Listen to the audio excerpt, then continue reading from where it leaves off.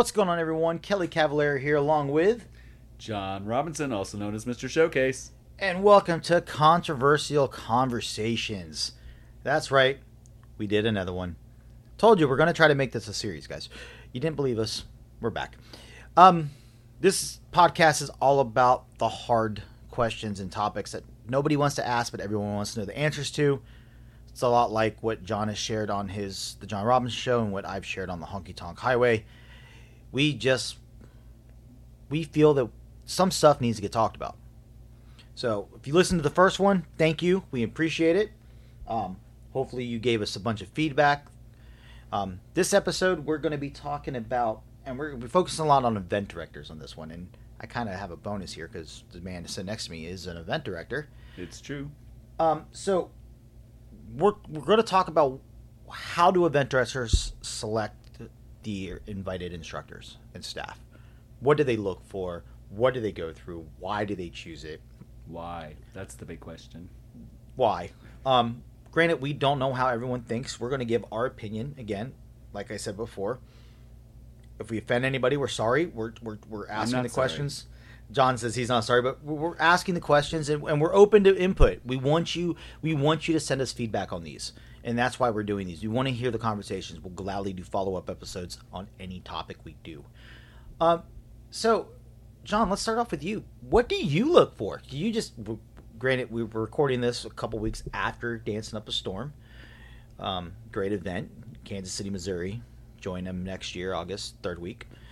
No shameless plug needed, I know. But what do you look for when you and Karen were deciding what staff to have?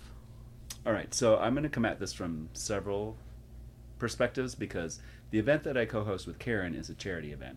So our expectations and compensations that we can offer are different from a for-profit event. Right. And I've done those as well. So I'm going to talk about it from both perspectives. If we're talking about Dancing Up a Storm specifically, we have a great local following there and local instructors who have been with the event forever. The event's been around probably about 3 decades now. So Karen started it many years ago, and back then it was much bigger than it is now. So she had, all the top names at the time, like Max Perry and Kathy Hunyadi and Joe Thompson.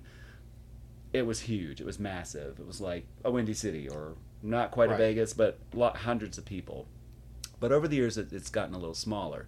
So we rely on that core base of the local instructors because they're going to bring their students with them. Right. And that's really helpful. It's one of the only events, if not the only event, I can't think of anything else out in that area right now, kind of in the heartland, in the middle of the country. There's nothing else really in the area. So we tend to draw a lot of local people who do not attend what I would call the big conventions, right? Like Fun in the Sun or Windy City or Boston or whatever. So the staff that we have to choose from, we have the core staff, and then every year I try to introduce somebody new because these people don't attend big conventions. So I want to expose them to different instructors they may not have experienced before. So my requirements are, I usually get two different. We had this year, for example, we had Melissa Culbertson for the couples. She taught two-step and West Coast and waltz and all that. And for the line dancers, we brought in Darren Bailey. And listeners, you might be going, oh yeah, we know who Darren Bailey is. Of course, who wouldn't know who Darren Bailey is? But when we introduced all the staff on Thursday night, and I said, who's not familiar with Darren Bailey? About half the room raised their hand. Yeah. So my goal there is to try to introduce them to instructors who I feel are, number one, great instructors, and number two, great crowd pleasers. They're going to mingle with my crowd. They're going to be comfortable. They're going to make them happy they were there and took their lessons and got to dance with them. And I'm pretty sure that happened in the case of both Melissa and Darren this year. And I know it's happened with everybody else I've brought in so far. We've had Brandon Zahorsky there.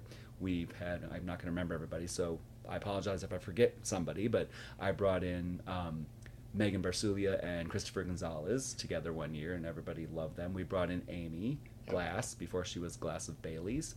Brought in, I can't remember everybody. But I try to bring new people in. Right. I also try to bring in people that I feel will fit with the crowd. That crowd, to me, is more of an improver level crowd. they come from their local class, they Yep. go back home. They're not really into the hardcore dances that are, like phrased with an A, B, C and a part 2 and 17 tags and 4 restarts. There are some people who attend that who love those kind of dances and want to do them. But the majority of the crowd, I feel, is a beginner improver crowd. And I think you saw that. I'll agree with that statement. Yeah, I definitely agree with that statement. So I try to bring in instructors who are going to appeal to that crowd. And even when bringing in Darren, I said, Darren, this is not what you're used Typical, to. Right, the typical hardcore convention crowd. And he discovered that because he taught Madeline, which is a bit more challenging. The time structure of that dance is a little different for most people. And he made the observation that, yes, it was a bit of a struggle for most people. He said there were 3 or 4 people who totally got it and loved it. For everybody else, it was a bit of a struggle. And I said, that's the kind of crowd we have. So my goal there is to bring in fresh faces they haven't seen before, people that I respect, that I think are going to bring the energy and the kind of entertainment that I want to provide, and also will fit that crowd. They'll bring the type of material that's appropriate for those people. Right. And they'll enjoy it.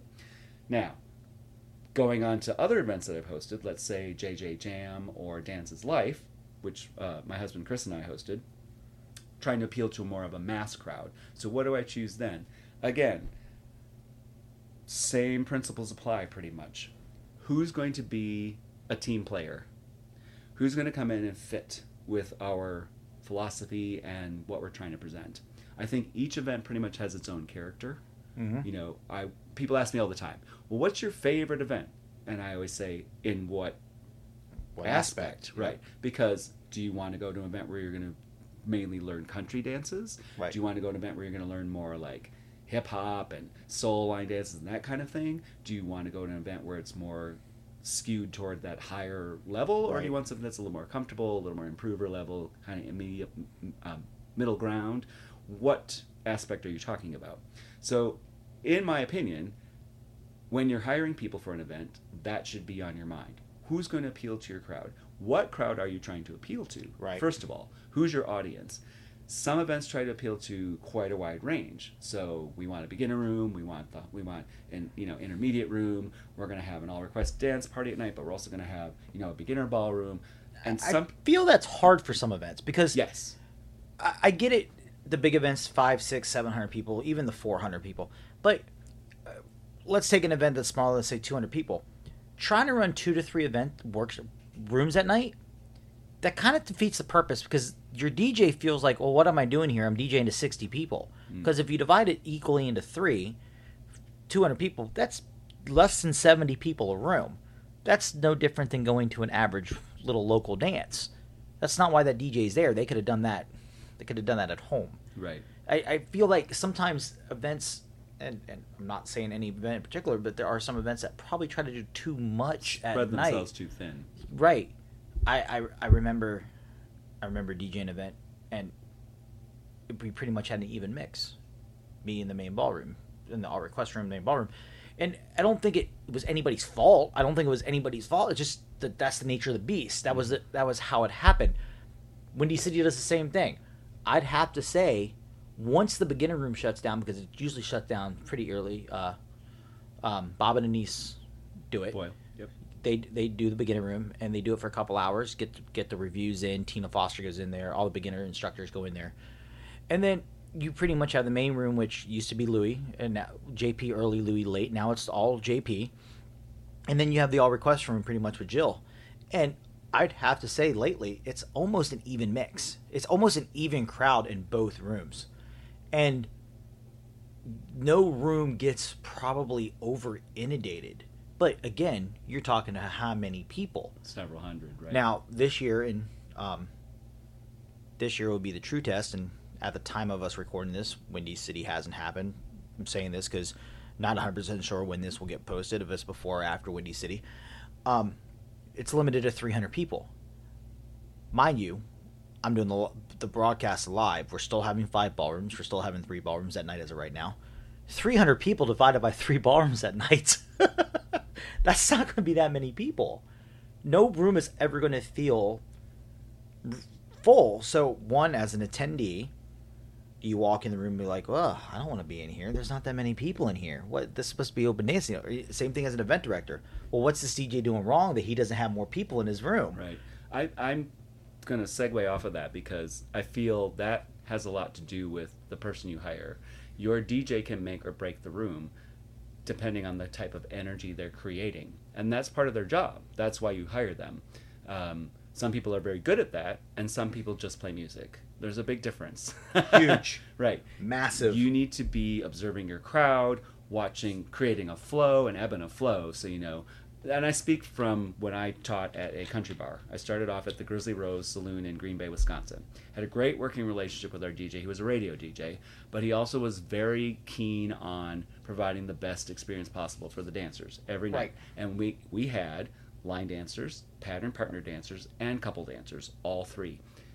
You didn't want to piss off one crowd and have them sitting all night. You wanted everybody involved. Mm-hmm. So he was very good about keeping the floor full, but also rotating. Yes. So you'd do a set of line dances. You'd start with something calmer and then something more energetic. And you built up till the line dancers were sweating and just like, oh my God, we need a break. And then they'd sit down. Mm-hmm. And then you'd put on, you know, some couple stuff. So two-step waltz. He'd start with like something quieter, like let's maybe say a waltz and a West Coast swing, and then a East Coast swing and a fast two-step, and wear out the couples dancers and kind of keep that rotation going. Yeah. A good DJ at a line dance event should do the same thing. You need to observe your room, make sure the energy's going, and it doesn't matter if you have 12 people or 1,200 people in that ballroom, because a good DJ will make you feel like you're having the best time of your life in that room. And I think staff in general is the same way. Going back to like why event directors pick people, or what qualities do we look for? I'm looking for someone who's an all-around entertainer, right? I want you to be able to be a great instructor, but I also want you to be a great mingler, right? You're there to entertain my guests. Mm-hmm. I need you to be able to talk with people. If somebody stops you in the hallway, you can't be like, well, I'm done with my class now, I'm going to my room. I don't really want to talk to these people, right? Or at night, I want you to be able to social dance. And I don't want you to just be able to come in and do the dances you taught or your own choreography. I want you to be able to come out to the floor and dance with everybody as much as possible. So, you know this, Kelly. You've seen me come dance in your room. I did this at the barn the other night. So in case, I don't know when, like you said, this is being posted, but I just did a workshop at the barn called the Barnanza in Sanford, Florida. Rob Holly was the other instructor. We went back at night, and I didn't know all the dances being done on the floor, but I ran out and tried some of them, right? That's what I do. I try to be well-rounded, and I'll run out and even in the beginner ballroom at night, I'll run on the floor and try to learn some of those and dance with the people there because I know they appreciate it. I know that they're entertained by my antics. But if you're hiring someone to work your event, they need to bring the full package, not just teach a class and disappear. Mm-hmm. Or, you know, come out at night and then sit there for hours and hours and hours and only jump up and do the dances that they know or the dances that they taught. I think you see that from the professionals. I'll use Jo Thompson-Szymanski as the perfect role model.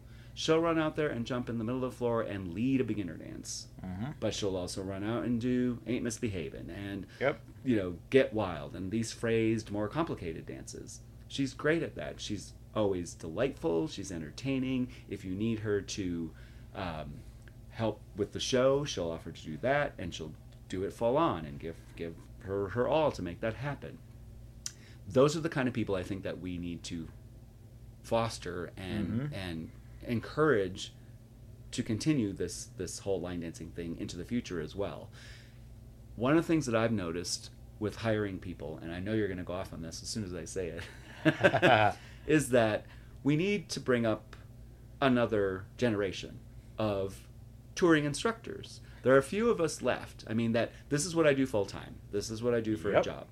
But as you touched on, you know, eventually I'll probably have to retire and go away. I don't want to think about it just yet. None of us do. That's the thing. None of us want to eventually happen. Right. So who's going to be the next crop? Who are going to be the in-demand instructors, and why? What makes you an in-demand instructor? I'll tell you my perspective. For me, it'll be different for everyone. You know, Fred offers different things than, let's say, Niels Poulsen or Gary O'Reilly or any of the top names that we think of from overseas. We'll talk about that as well as what we should expect of instructors here in the States. But from my perspective, when someone hires me to work their event, why am I so busy? Why am I constantly on the road? What is it about me that makes event directors, not just big weekend conventions, but one-day workshops, right. Tuesday night classes, bars contact me. I just got contacted by a bar. We want someone to come in and teach on Friday in December. What day are you available on a Friday in December? Just out of the blue, I got an email from a bar, right? So what makes me so desirable? Because I'm hot shit. No. So what makes me desirable is I'm a great instructor, a really good teacher. I hear compliments, and I'm also very humble about this, so I'm not bragging, but I hear all the time, I was not able to learn that dance before, and now I finally learned it from you. Yep. That speaks highly of my ability to teach people and have them actually learn what I'm presenting. So I'm a great instructor. I also am an entertainer. So for example, and I've taught at many clubs, many bars, I'll walk in, the local instructor, and this is not a slam on anybody, but I'll walk in, and the local instructor is like, okay, tonight we're going to do blah, blah, blah dance, and it goes to this song, so come on out, let's get started. And there's like no energy to their voice or their persona, their presentation. It's just, I get on the mic, and I'll try not to yell, but I'm like, good evening, the barn. Thanks for coming out. Let's go. We're going to do this cool dance, blah, blah. You know, I'm like, and the whole bar stops to look. Not just the people that are there to take the class, but everybody turns to look. I can't tell you how many times I've taught at a club for the first time, and the manager or the owner, whoever's there that night, will come running over like, who are you? Where did you come from? I need you here every week. And I'm like, I won't be here next week. I'll be in California, or I'll be in Maine, or whatever. So I'm an entertainer. You ask me to fill in for another teacher, I will do it. I will learn the dance. I'll give you a quick example. The marathon. Rhea Voss couldn't be there one year because she had a health issue or something. Right. And Scott asked me the night before if I would teach the dance she was scheduled to teach. I didn't know it. It was very hard. It was an advanced level dance. First class in the morning. Yep. I had to learn it quickly the night before and then teach it that next morning. It was one of the most stressful classes of my life. But I did it. I was asked to do it. I did it. So you have to be flexible as well. You have to do whatever you're asked to do and be ready. Be prepared to handle that. And then it's just a matter of your personality. Do you have a personality? Are you somebody that people want to engage with? Yeah. It's going to be different for everyone. I look at it as Jo, like Jo Thompson-Szymanski. She's the elegant, poised, that's just her. I'm goofy and silly and funny. Yeah. And that's what people expect of me. They don't. If I do a serious dance, they're like, "Are you feeling okay?" So I think event directors need to find those people, and we need to start training those people to present that full package. If you come to an event, you're hired to work it. I think you should have the capability to provide all of that. Funny story on that, and aspect about the up and comers. I've never taught at an event where that's the only thing I'm there to do. It's usually an added bonus when someone asks me to teach because I'm already there to do the floor or do the photo and video with Kelly. And Heart of Texas, Trevor was teaching my dance last. Mind you guys, late at night, open dancing. Do I dance? Yes. Do I dance every dance possible? No. Why? Because I'm usually doing 557 other things. Am I capable of doing some dances? Yes. Do I usually go out and grab a two-step, a West Coast? There are some line dances I remember off the top of my head. Do I learn every new dance out? No. So I always find it funny when anybody who knows me knows my favorite dance is Hideaway Cha. My favorite dance ever. It's so funny when I do that dance late at night and everyone was like, we didn't know you knew how to dance. And then I end up teaching on Sunday because Trevor had the last hour of the day. Trevor was teaching one of my dances a little bit. Knowing it wasn't going to take him an hour, he goes, well, you want to teach one of your other ones in the back half? And I got to teach. It's those situations like that. Like, give people the chance. You might surprise them. Not everybody's going to know every dance. That's true. An instructor or a choreographer is not going to know every dance ever written. Don't get upset when they can't go out and open dance for 30 straight songs because they don't know the dance. Right. But on John aspect, you need to be prepared. Just at Dancing Up a Storm, Darren got delayed. Boom. John texted me Friday morning. So, any chance you want to jump in and teach Darren's class at 9:50 this morning and teach an extra class? Sure, I got a couple extra dances. I'll text them over to Larry, and it did. I got up, demoed, off the blue. I had 2 extra dances. I then got up, taught the class. You have to be prepared for the unknown. And I just want to interject and say that was one of the biggest classes of the weekend, so there's that. It was nice. It felt good. I hadn't got to teach in quite some time at an event, 3 or 4 years, and it felt good to be out there again. And I miss it. It's why I was entering choreography competitions. I wanted to be I want to teach. I love teaching. I love being in front of a crowd. I filled in for Trevor at the barn in Sanford on occasion, and I love it. I do miss it. The one thing I'm going to add on to this, and since we're talking about what event directors look, I noticed the wording on flyers. Invited instructors. Are you really inviting an instructor, or are you wanting a choreographer? Because those are not the same thing. Those are not the same thing. That's a good point. I noticed that's what most of the wording is. It's either invited instructors or invited instructors / choreographers. Well, what are you wanting? Because I look at the list, and I'm sorry, I've said this many of times. There are many great instructors in this world. There are many great choreographers in the world. There are not many people in our industry that can do both at a top-notch level. There just isn't. It doesn't happen. Will I admit that I'm a really, really great choreographer? No. I still have tons to learn. I am relatively new at it. I've been competing for 5 years in it. I wrote dances before that. I've taken lessons from the man sitting next to me. I've got to choreograph with him. I know there's plenty to learn. Would I call myself a great instructor? Yes. I know I can teach. I did it for couples for years. I've taken many of lessons from top-notch ballroom and couples and line dance instructors known to man on how to teach properly. I know I can teach. That's not a problem. I find it hysterical that that's what event directors put on their flyer. It's almost like a tease. It's almost like let's fool the guest almost. Because what are they looking for? Because do you want someone that can teach their own stuff? Because sorry, that doesn't happen that often anymore. There's only a handful of people that teach their own choreography. I want to pop in on that. Go ahead, please. There's so many directions we could take this right now after what you just said, but I want to pop it on. I do want to pop in on there because I feel one of the other aspects that makes me so valuable is that I can present other people's material. So, like with the Rhea Voss situation, I did not know that dance until the night before I had to teach it, and it was hard. That I'm not kidding when I say that was one of the most stressful teaches of my life because it was an advanced level dance. I learned it the night before. I had to teach it first thing in the morning, never having done it before, and it was stressful to me because my goal is to make sure that to the crowd it seems effortless. Right. Not that it was hard for me. It was hard for me, but they don't need to know that. So I lost my train of thought. Going off on that tangent, I lost my train of thought. You do need to be flexible. You need to be able to do whatever is asked of you. And it's exactly what you said.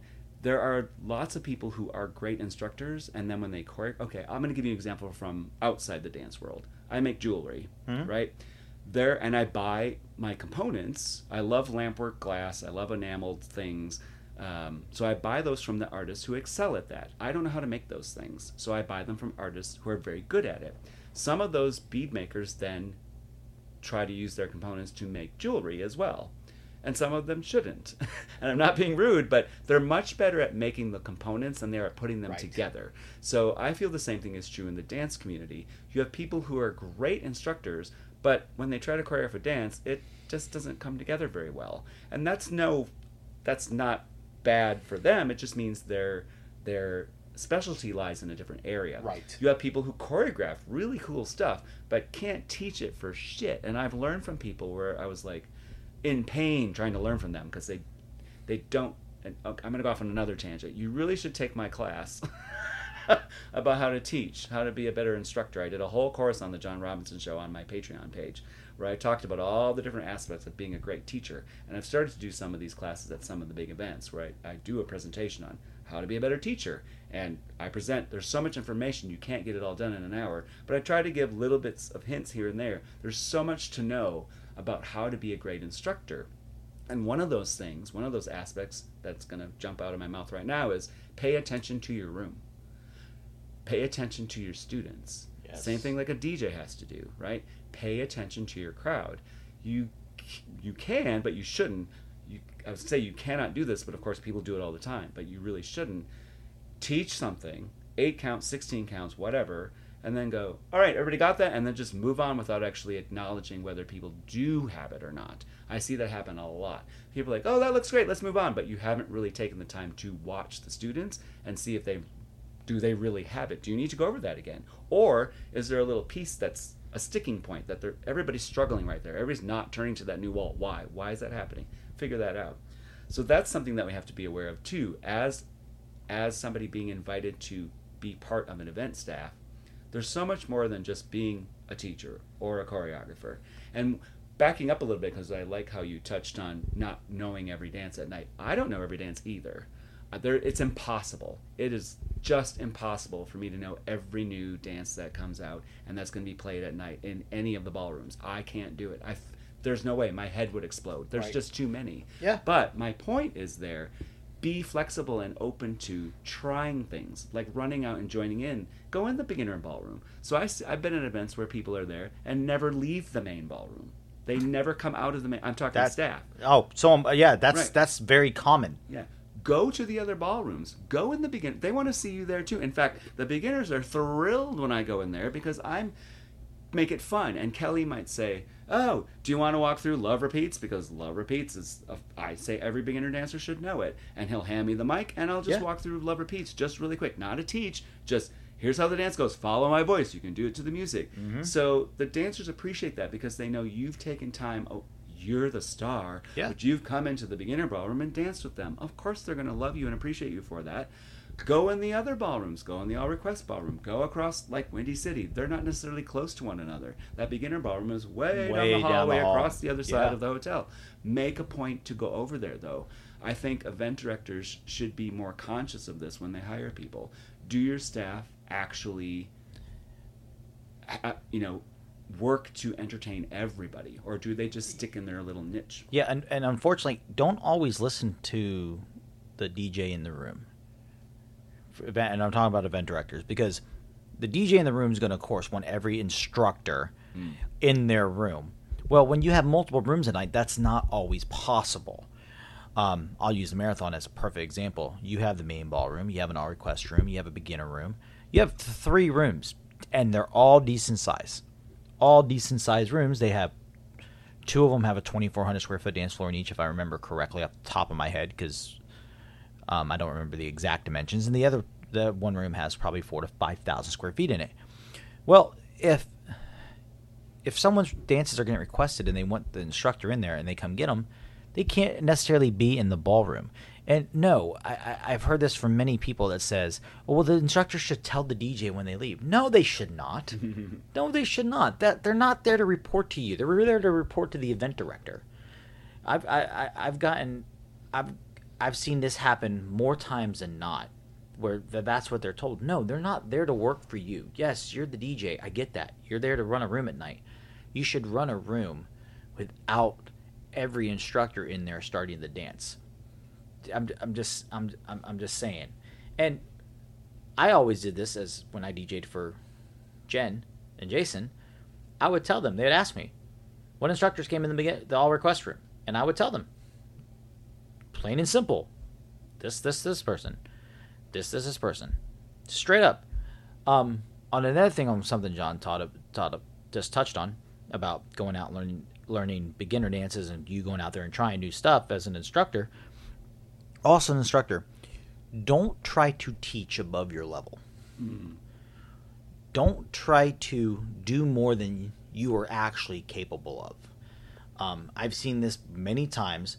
One of my biggest pet peeves, and I know John will agree with me, is teaching with a step sheet in your hand. Don't get me started. This just shouldn't be done. I've seen it way too many. I've been at a decent-sized convention, first class on a Friday morning. This instructor was teaching one of the brand new popular dances that had just hit the scene. She chose to teach it, and she had the biggest class, main ballroom, and she's on stage teaching with a step sheet in her hand, and I'm like, this person gets invited back and gets invited to places. I'm like, what is that saying? Mm-hmm. What example is that showing? That's, I'm sorry, to me, if you aren't prepared, and I get that everybody wants to teach the newest and most the freshest, the brand new hot thing, but if you haven't prepared it, right, and you haven't walked through it and learned it, don't do it. Don't present it. Unless that dance came out that morning, right before your workshop, you should have prepared to teach it. And you shouldn't be dancing it in your workshop if it just came out that morning. I don't care who choreographed the dance. I don't care anything. If you wake up and you're doing a workshop, and it's easier when you're doing a workshop because the dances usually aren't announced. If you're at an event, if you're at a 4-day convention, and this is another pet peeve of mine, I don't like anymore, the fact that the schedule's released 2 weeks beforehand, and everybody shows up to the convention pretty much already knowing it. Right. What's the point of having the workshops then? No offense. But you already have it prepared. There's a list of everything that's being taught. Granted, we do go to conventions nowadays where 16 different instructors will show up and want to change 4 dances before demos, and the schedule gets swapped around, blah, blah, blah. It does happen. But if you're at a 1-day workshop, like the Barnanza, there is no excuse, and John will agree with me, that him or Rob should have woke up that morning, saw the dance hit Copper Knob in Facebook, and decided, oh, I'm going to teach this today. No, sir. That shouldn't get done. Right. So I'm gonna interject here a little bit, because at the Barnanza, mm-hmm, I taught the new dance from Rob, Britt, and Jason called Wreck This Town. Yep. And I didn't know it. What? You're saying, how could you teach something you don't know? I didn't know it until the night before. So I actually learned the dance the night before, and I can do this because I'm a professional and I do it all the time. Rob was amazed because I told him, I said, I don't know your dance. He's like, what? I said, I'll be teaching it tomorrow. I don't know it yet, but I will. And as soon as I woke up, I looked at Rob, and I said, stomp, stomp, knee bend, heel together, heel split, rocking chair, jazz, quarter, turn, then scuff hook, kick step, rock, recover, turn, clap, vine to the right, and vine, quarter, turn, cross point, back point, back, unwind. He went, how do you do that? But I learned it, and I was ready to teach it. And I actually taught it as the very last class of the entire day. Mm-hmm. And it's a high-energy dance. There's some phrasing involved, and you know, I'm not bragging about myself, but even Rob was impressed. He's like, oh my God, you taught that so well. I said, because I'm a professional. So if you're going to be invited to these events, and event directors, I think, should keep this in mind as well, really, you're not going to be invited back unless you show that you're a professional. If you are asked to do a demo, be ready to demo. If you're asked to teach something, let's say last minute, be ready to do it. Whatever is presented to you, you need to be capable of doing. So I also want to get a little bit to why events are having certain people come for free, or not being paid well, or that kind of topic. I think we should address that, Kelly. Agreed. I'm going to give you a specific example. I mean, this is controversial conversations, and I'm just going to name people. So Trevor Thornton, when he came on the scene, was invited to teach at the marathon.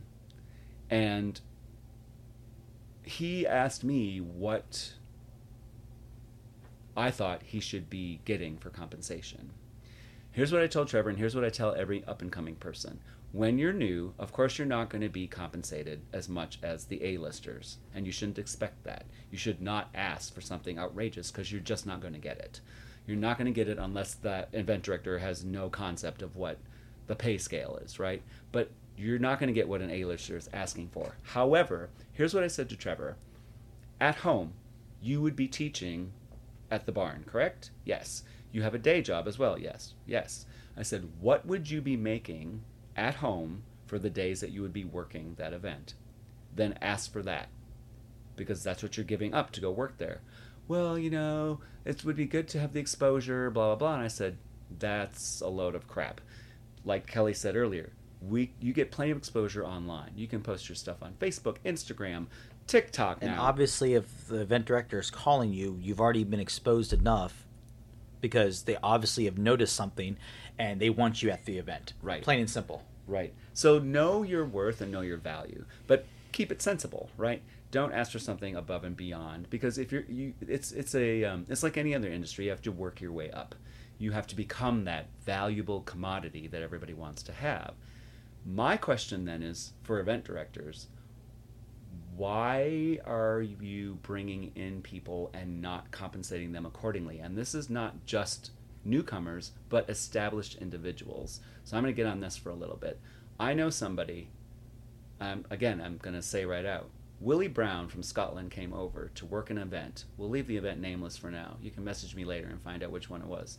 He came over to work an event, and I found out later. Now, I brought Willie over to work a couple events with me. We had him to our Vegas event. Chris and I had him at our Dance's Life in Vegas. I said, what is your fee? How much is your airfare? And that's what I paid him. His fee and his airfare, exactly how he quoted it to me. I didn't try to argue with him to say, oh, we can't afford that. I wanted him at my event, and I compensated him accordingly. What he asked for, he got. He came over to this event, this other event, just not too long ago, a couple of years ago, and come to find out, as we were talking, they did not reimburse him for his travel from Scotland. He had to pay his own way to come work an event in the United States. Now, granted, he was also coming over for a little bit of vacation time. I think his wife also came. And they were coming over to do a little bit of vacation. So I see that, if you're coming for vacation. But the travel part for the event, attending the event itself, should have been compensated somehow. Correct. And I looked at him and I said, Willie Brown, why in the hell would you do that? Why would you allow that to happen? Well, we made a vacation around it. So, and I said, that's no excuse. If they're hiring you to work the event, they need to compensate your travel. That is a given, okay? I'm sorry, event directors, if you're listening. You and I both know it's not free to travel to events. I drive, so I have fuel costs. And I'm very nice because I only charge my event directors the cost of my fuel. What I should be charging them is mileage. Mm-hmm. And if I were to charge mileage, kids, it would be way more than what they're paying me for my fuel. In fact, I had this discussion with the event director because they balked at my fuel compensation, which was like, I don't know, $200 that year. And I said, oh, all right. Well, by law, I should be charging you mileage. So here's what the mileage would be. It was like $1,400 for the amount of miles I drove there. Mm-hmm. Oh, no, we don't want to do that. We'll just pay you the fuel then. So event directors, keep that in mind as well. That's part of why you hire people. This cracks me up too, Kelly. I'm sorry. Go ahead. Things are burning through my brain now that I've got on a roll here. This cracks me up. When an event hires you, mm-hmm. and I say, what are you going to offer for compensation? Well, we'll give you a free pass. And I'm like, well, I would hope you'd give me a pass. How else would I get into your event to teach? You're hiring me to teach, and you're not going to of course you're going to give me a pass. That's just part of the package. That's not compensation. That's just part of your package of hiring me. There's been many events where I distinctly remember one event, I won't say which one, but they didn't have my room. I'm like, you want to hire me to work for you, but you're not providing me a place to stay. Explain this logic to me. I've said this on my show before, I've said this before. I use the sports analogy. You have to still pay the backup. You have to train the backup. If you go and start a job tomorrow, if you went to Walmart, Target, any office thing, you're going to get paid to do the training. Your first week or 2 or 3 or whatever the company thing, you're going to be trained. They're going to pay you to train. Guess what? No difference, guys. The only difference, in my opinion, is if you're already hiring someone to come in and do the job, you have a rough idea that they at least know what the hell they're doing. Straight up. They've taught, obviously, for the most part, I'll say this straight up, from dancing in the USLDCC, you can't tell me that a single person that's competed in the USLDCC has never taught before. It hasn't happened. You might find 1 or 2, but if you look at everybody who's placed first or second or won or danced in the finals, every one of them has taught it at a workshop, at a class, a local class, bar, whatever you want to call it, had their own class, have been invited to workshops, even though if they supposedly taught voluntarily. Every one of them have taught. I believe the first year of competition, when Trevor won, there was 9 finalists between all the entries. 8 of the 9 finalists had their own weekly class. So you can't tell me that you don't think they already know what they're doing. It happens. They're going to have somewhat of an experience. And obviously, if you're contacting them to be at your event, they're bringing something to the table that you want. Some event directors, and this is back when you said the local stuff earlier.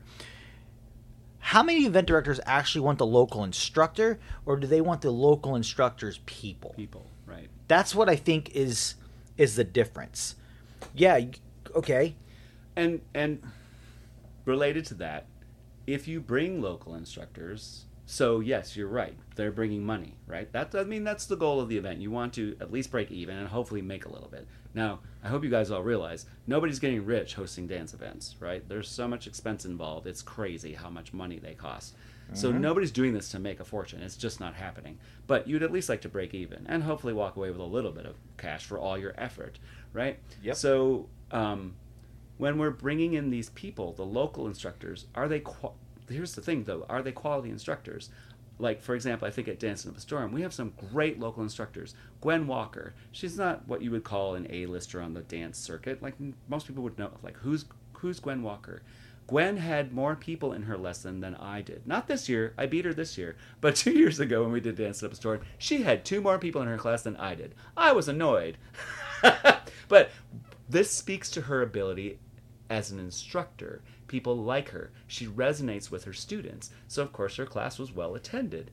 Of all levels, beginner and intermediate. She had great attendance. So when you're bringing in locals, are they quality? Are they actually adding to your event? Not just Are they bringing bodies, but do they do... And don't put the local instructor up against the top tier. Because, no offense, why is a local instructor's dancer going to spend $160 on a weekend pass to come take from their instructor? They're not. They're not. When they can go and spend $8, $5, $8, $10, whatever it is down the road and be at that class. You want those people to come take from everybody else. Now, you and I both know they're not going to do that. They're going to go and support their local instructor that they teach from during their class. Is it fair to put them up against a Fred Whitehouse or Rachel McEnany or Darren Bailey just because you need it? Don't hire someone just to fill a spot. Don't do that. That's right. If that's the case, do your scheduling a little bit better. Spread it out. Have less ballrooms. Do a lunch break. Don't hold classes during the competition. I think that's the biggest one that drives me nuts. You have the competition, and I'll use this as an example, the USLDCC. All your A-listers are pretty much judging. Your other one is emceeing. And you have all these up-and-comers. Who's going to attend the classes? Who's going to go in and attend the classes in the side rooms? No one. Very little. Cancel classes for the 2 hours. Let those instructors come in and enjoy the competition. Enjoy a break. Enjoy lunch. Spread it out a little bit. We're back to, and it was great to see it fits this year, 40-something entries. We didn't get done in 2 hours. We didn't get done in the 2 hours. For the first time since year 1, we didn't get done in the 2 hours. That felt great. But, again, full ballroom. Why are we going to have the other classes? Especially if they're only going to be fillers.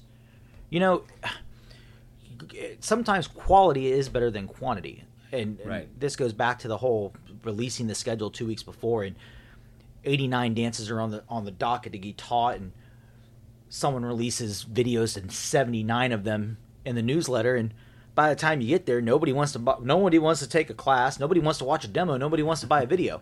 Why are they there? Oh, they finally show up at 8 o'clock at night to do open dancing, and then they complain that they don't get their dances because you're playing the dances that were taught that day. Am I wrong? Right. That's something to keep in mind for the event directors. We're talking about the unknowns or the up-and-comers or, whatever you want to call them. The ones we're hopefully grooming to become the next wave of, the instructors at these big conventions that people actually want to go see. Because there are people who are very excited to see Joe and Rachel and Fred or Shane or Gary or Maggie or me or whoever. They're like, that's why they go there. They're like, oh, I'm so excited to come see you and take your class in person, right? So we need that to happen with the up and coming crowd as well. And I have heard great feedback from, let's say, let's use the marathon for example. Some of the new instructors that were there, and I don't mean new because they've been on the scene for a while, but in their own local areas, but they've not been on the traveling circuit. Correct. So they're newer to that. And like, so and so is such a great teacher, and they were funny, and it was so easy to learn from them. That's not going to happen unless you give them the opportunity and make it worth their while. Yes. So don't just say, "Oh, well, you can come to this event for the exposure," or you can come, but we can't afford to pay you anything. You'll have to do this much stuff or whatever to earn your way. I understand back to the top when I said you've got to work your way up. Don't expect A-list pay at the beginning. But event directors at least compensate those, make them feel like their contribution to your event is valued. Mm-hmm. Not like we're going to just, because you're nobody and you want to be somebody, we're going to exploit you. Because that's what it feels like. That's what it looks like. It may not feel like it because the person might be excited to be there. Like, oh my gosh, I'm at a big convention. There's 300 people here. This is so cool. I get that. I came from that. Back in the day, it was like, oh my gosh, I got invited to teach at this event, and there's 300 people there. This is so great, but I'm only being paid $50 to teach 3 lessons, right? So, but you learn your value, and I would hope the event directors would understand it as well. Making those people feel valued will make them want to contribute more to the event. It'll motivate them, I would think, to want to give you more of what you're expecting from them. Don't you think that would be the case? Agreed. Like, I use this example all the time. Fred Whitehouse. For those who don't know how Fred ended up at his first U.S. event, there was unfortunate circumstance with Darren, who got in trouble and wasn't allowed in the U.S. He was supposed to be at Tampa Bay Line Dance Classic, held by JC Dance Productions, and earlier that year he got reported, got stuck overseas, couldn't travel to the U.S.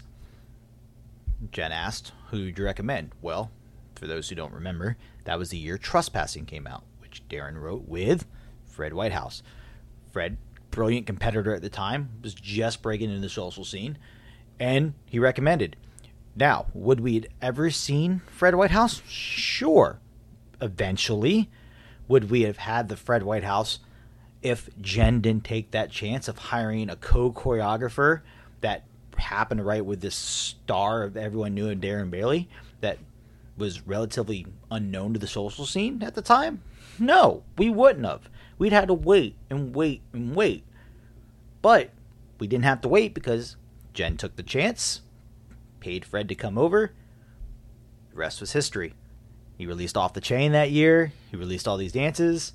Boom. A star was born. Exactly. It's stuff like that. You took the chance. And I feel like, and I might be out of line on this one, but hey, we are calling this Controversial Conversations. And it's been great with this pandemic, and don't get me wrong, I miss all my international instructors that are some of my best friends. But I feel like people take more of a chance on international instructors than they do U.S. instructors. Good point.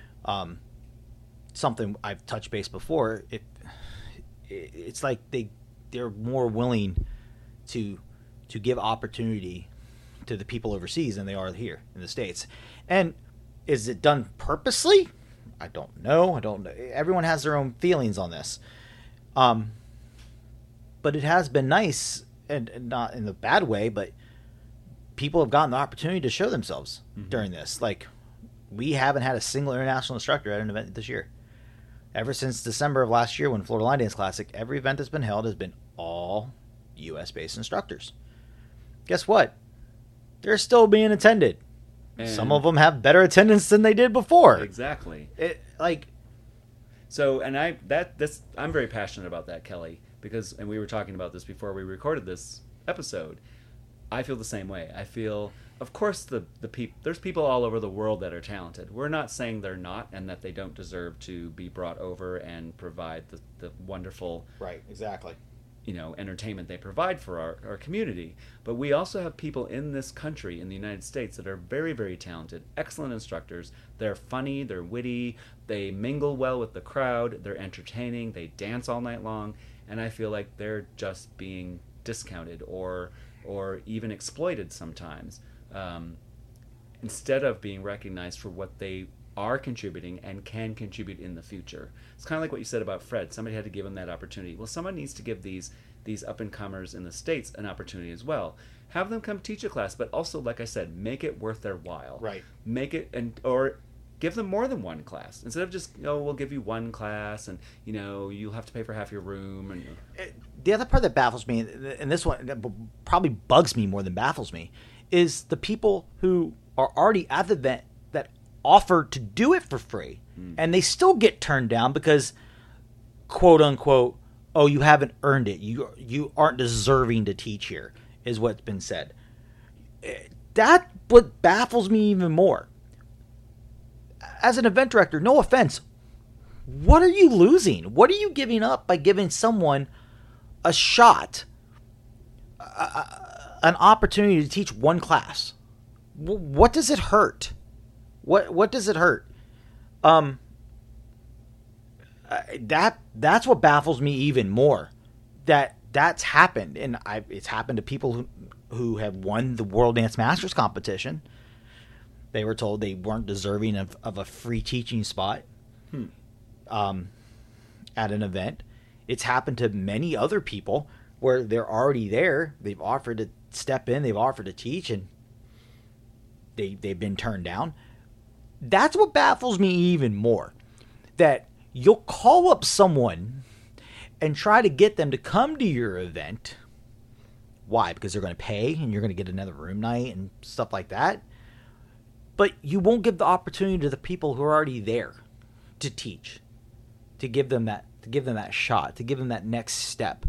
Are you afraid that they might get popular and someone else might swallow them up before you can book them? Right. That's what bugs me. Yeah, and really quick, sometimes those unknown or local instructors, as we sometimes call them, are just as capable and just as talented as your big names. But no one's ever going to know it if you don't just let them run with it and give them that chance. I travel a lot, so I see a lot of people, and you would be, honestly, Kelly, you'd be amazed and impressed by some of these local teachers.